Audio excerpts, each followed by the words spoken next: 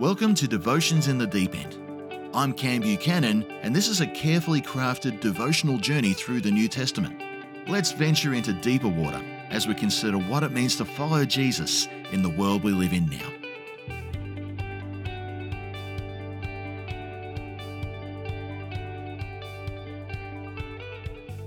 Welcome back to Devotions in the Deep End. Our passage for this episode will be Luke chapter 14, verses 7 to 11. When he noticed how the guests picked the places of honor at the table, he told them this parable. When someone invites you to a wedding feast, do not take the place of honor, for a person more distinguished than you may have been invited. If so, the host who invited both of you will come and say to you, "Give this person your seat." Then, humiliated, you will have to take the least important place. But when you are invited, take the lowest place, so that when your host comes, he will say to you, "Friend, move up to a better place." Then you will be honored in the presence of all the other guests. For all those who exalt themselves will be humbled, and those who humble themselves will be exalted. This passage neatly follows on from the last episode with its link of taking place on a Sabbath. Jesus has been invited to share a meal with others, and it appears to be something a little different to the usual tax collectors and sinners sort of deal. The host in this case is said to be a prominent Pharisee. And there's the extra ominous wrinkle in play of Jesus being under the microscope at this point as well. Now, it was common for a meal like this to take place at a long, lowly set solitary table, with couches set either side of it where you would be somewhat reclined on your side as you ate. Generally speaking, any assigned places of honor at the table were to do with proximity to the host. The more important you were, the more distinguished you were, the closer to the host you got to sit. It made for a great optic to be seen close to the top end of one of these tables. It added clout to your reputation, and it also made you close to any sort of power broking or dealing that you wanted to do with them. And in this case, Jesus notices that the guests themselves are jostling for the best or more honorable seats. It's likely not an assigned seat sort of event due to it being a Sabbath meal, but the whole process would have been fascinating to watch.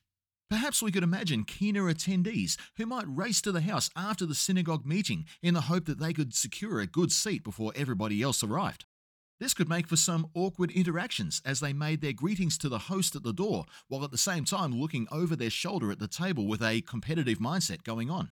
Perhaps there were others who would approach people already seated and half request, half demand that the seated person move down a spot or three. You can almost imagine the negotiating going on as each person competed for the higher seats by citing their various credentials and qualifications. However, the whole process paints a less than honorable and even hypocritical picture. In reality, these people are using the sacred space of a Sabbath meal to power broke. Right after a synagogue meeting, they are pulling rank on each other just for the social optic. In the last episode, we saw these people questioning the motives of Jesus for seemingly bringing his vocation with him to the Sabbath setting. He, of course, wasn't. Finding healing on a day of rest should be a regular occurrence. But after the religious formalities, these people are doing the very thing they wrongly accused Jesus of. Now, we have no idea where Jesus is actually seated at this table, and that would certainly be an interesting study if we were ever able to gather enough information. But we do know that he spoke up and that a parable eventually emerges. So, you guys who are jostling for your high-up seats, let's have a chat about that.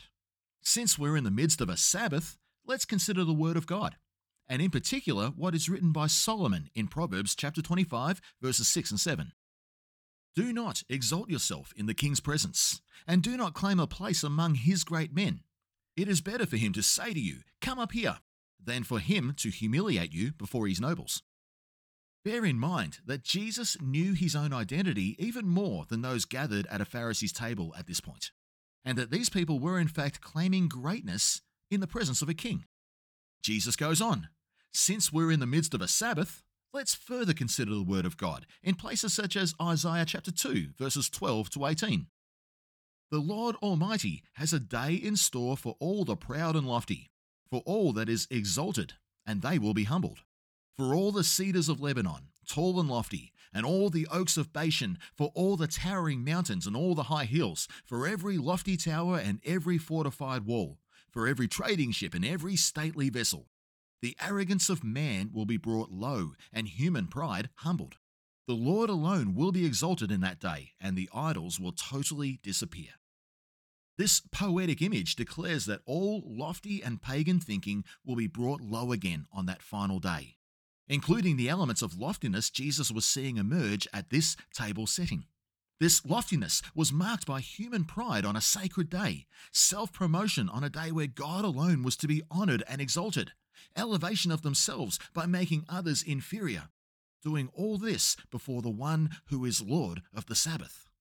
And it's interesting, though, that Jesus doesn't offer his kingly credentials to this setting. Instead, he offers a hypothetical question about what this conduct might look like in other settings and what an outcome might mean. He says, imagine this table wasn't so casual. Imagine it was more formal, like a wedding reception. You are all seemingly important people, so you know how these things play out. There's always designated seating. Family, friends, associates, you all have seating allocated in the planning process. What's your approach to those events?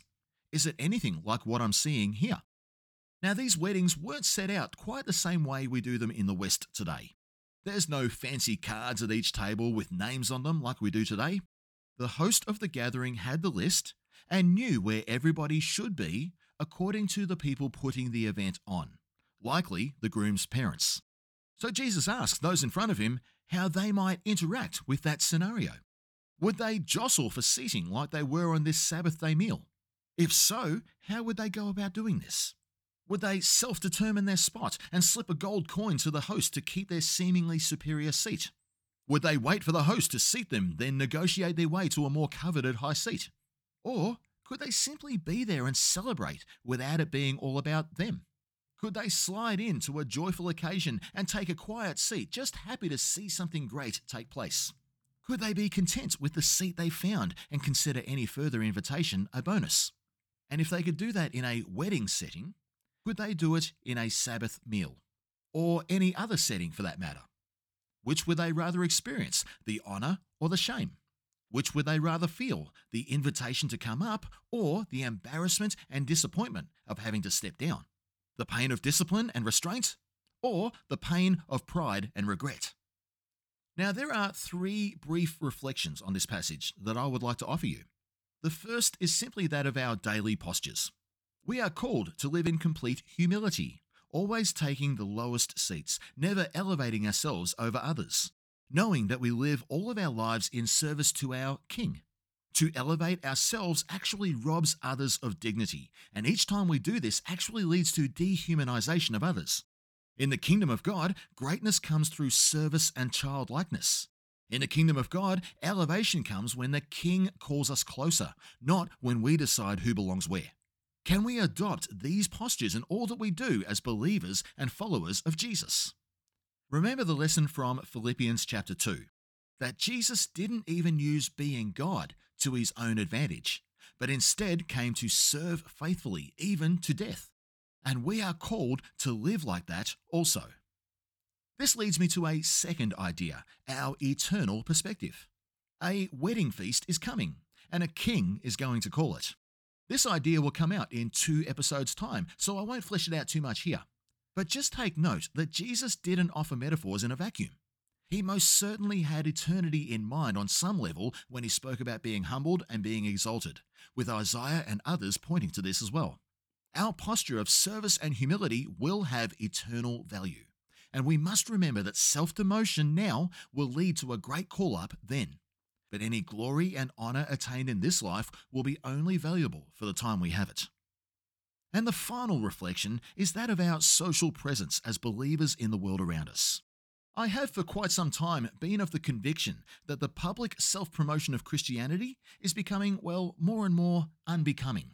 As someone who resides in the more evangelical end of our faith, I've been weary lately of public Christians seeking to be seen in parliamentary and other seats of power. I'm starting to feel like we are taking the higher seats at a table that we may well not be ordained to be sitting at in the first place. The journey of Christendom gave the church power that she could not always appropriately wield. And in this post-Christendom age, I see some trying to cling to what they once felt they had. The church having socio-political power doesn't always lead to good outcomes. In fact, it often merely accomplishes a degree of plushness for the church. We could be speaking prophetic truth to power in that space. We could be using that vantage point to speak up for those who cannot speak for themselves. But we don't often do that when we occupy those seats. So, church leaders and influential believers, could I encourage you, please, pursue greatness by leading your congregations and those you influence to the places of service in the margins and lower seats. There, we can see great things happen. And in that grassroots space, the church can be the force she is truly ordained to be.